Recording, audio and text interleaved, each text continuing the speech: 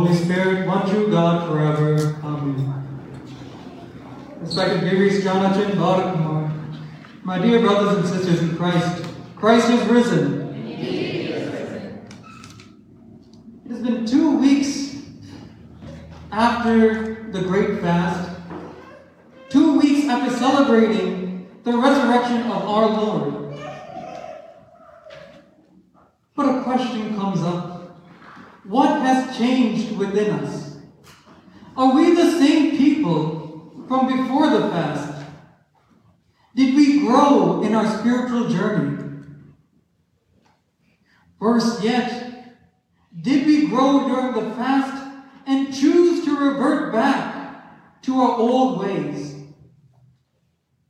You see, this was the case for the disciples. Because even after Christ visited them, even after they communed with the Lord, the disciples went back to their old lives. There's almost an immediacy with regards to how quickly they went from seeing Christ and St. Thomas saying, "My Lord and my God," to the disciples deciding to go into their fishing boat and return to their life as fishermen, as if they had never met Christ before. You see, my dear brothers and sisters, this gospel portion's placement is very fitting because many people act in a similar fashion as the disciples had done. It's not as if we return to a life of absurd sin, but we live like the disciples do. We had spent such great time with Christ, but we were not transformed by our time with Him. We entered into His presence, but we never allowed Him to enter into our lives, to enter within our hearts. During the Great Lent, and especially during Holy Week, we tend to be more aware of our shortcomings with regards to our spiritual life. And we work on those shortcomings for that time. And especially during Holy Week, we seek to grow closer to Christ. And we soar to great heights with regards to our fasting and our prayer life. But after the fast, after having celebrated the resurrection of our Lord, we slowly but surely return to normalcy, as if life without communion, life without these great heights of prayer is not normal. Now, with regards to us reverting back to our previous life, let us look at the interaction between Christ and His disciples. Because even though they go back to their old lives, Christ comes to them and tests them through His instruction with regards to casting the net. But if you look carefully, one thing has changed with regards to their relationship. Because previously, Christ mentioned that His brothers, His sisters, and His mother are those who do His Father's will and His own will.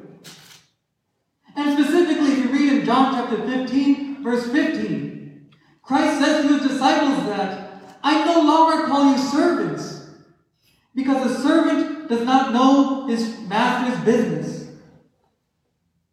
Instead, I have called you friends, for everything that I learned from the Father, I have made known to you." But as we read in this gospel portion, Christ does not call the disciples brothers. He does not call Him friends. He calls them children. In a sense, it has become a step down from being considered an equal through brotherhood or through friendship. But Christ still says they are heirs of the kingdom, though they are still children. They lost that great position of being called His brother, His friend.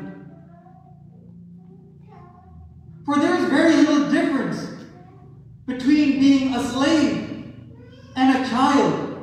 Because as St. Paul writes in Galatians. What am I saying?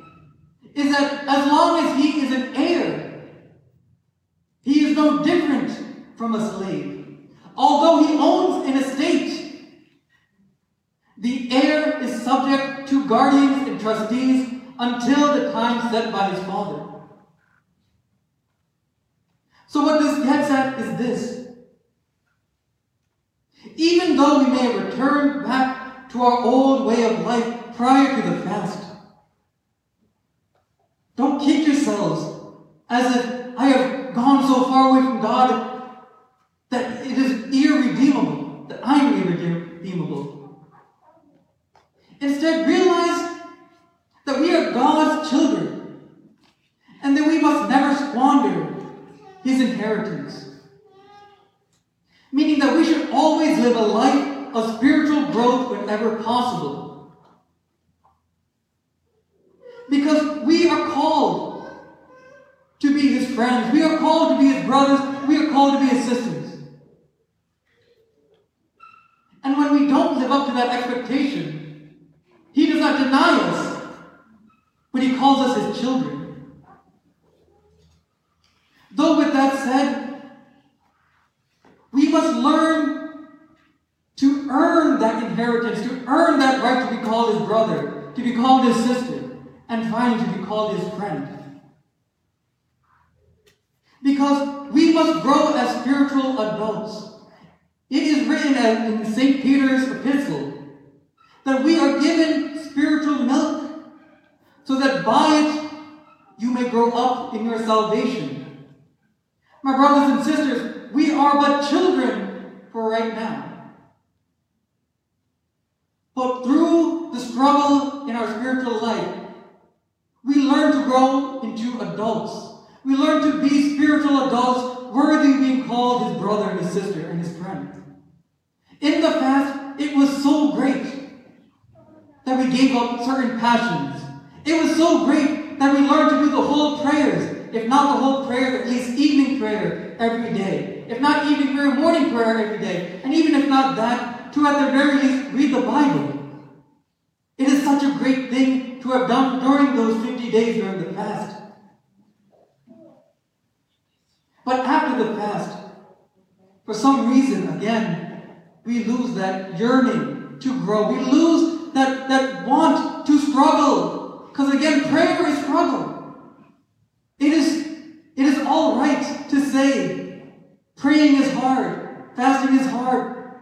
These things are spiritual struggles, spiritual exercises that we struggle with. So, if I may ask the parents, if you give your child a job to do, they will easily give up if it's too hard, not knowing that it's beneficial for them.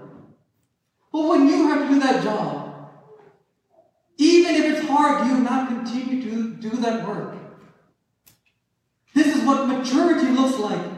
And in the same way, spiritual maturity looks very similar. We are asked to pray, we are asked to fast, and we are asked to do all the good that is commanded of us, though it is hard. As mature spiritual beings, we must struggle with these things. Struggle with prayer, struggle with fasting, struggle with almsgiving and all the virtues that are asked of us.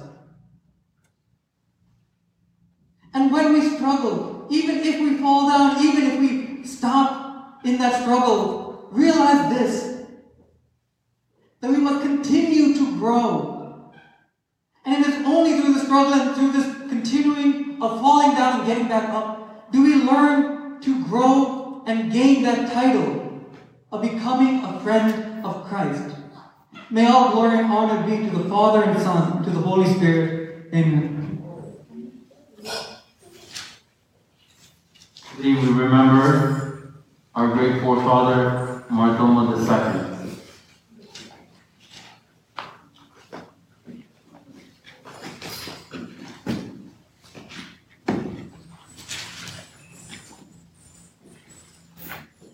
Your praise shall be clothed in righteousness, and your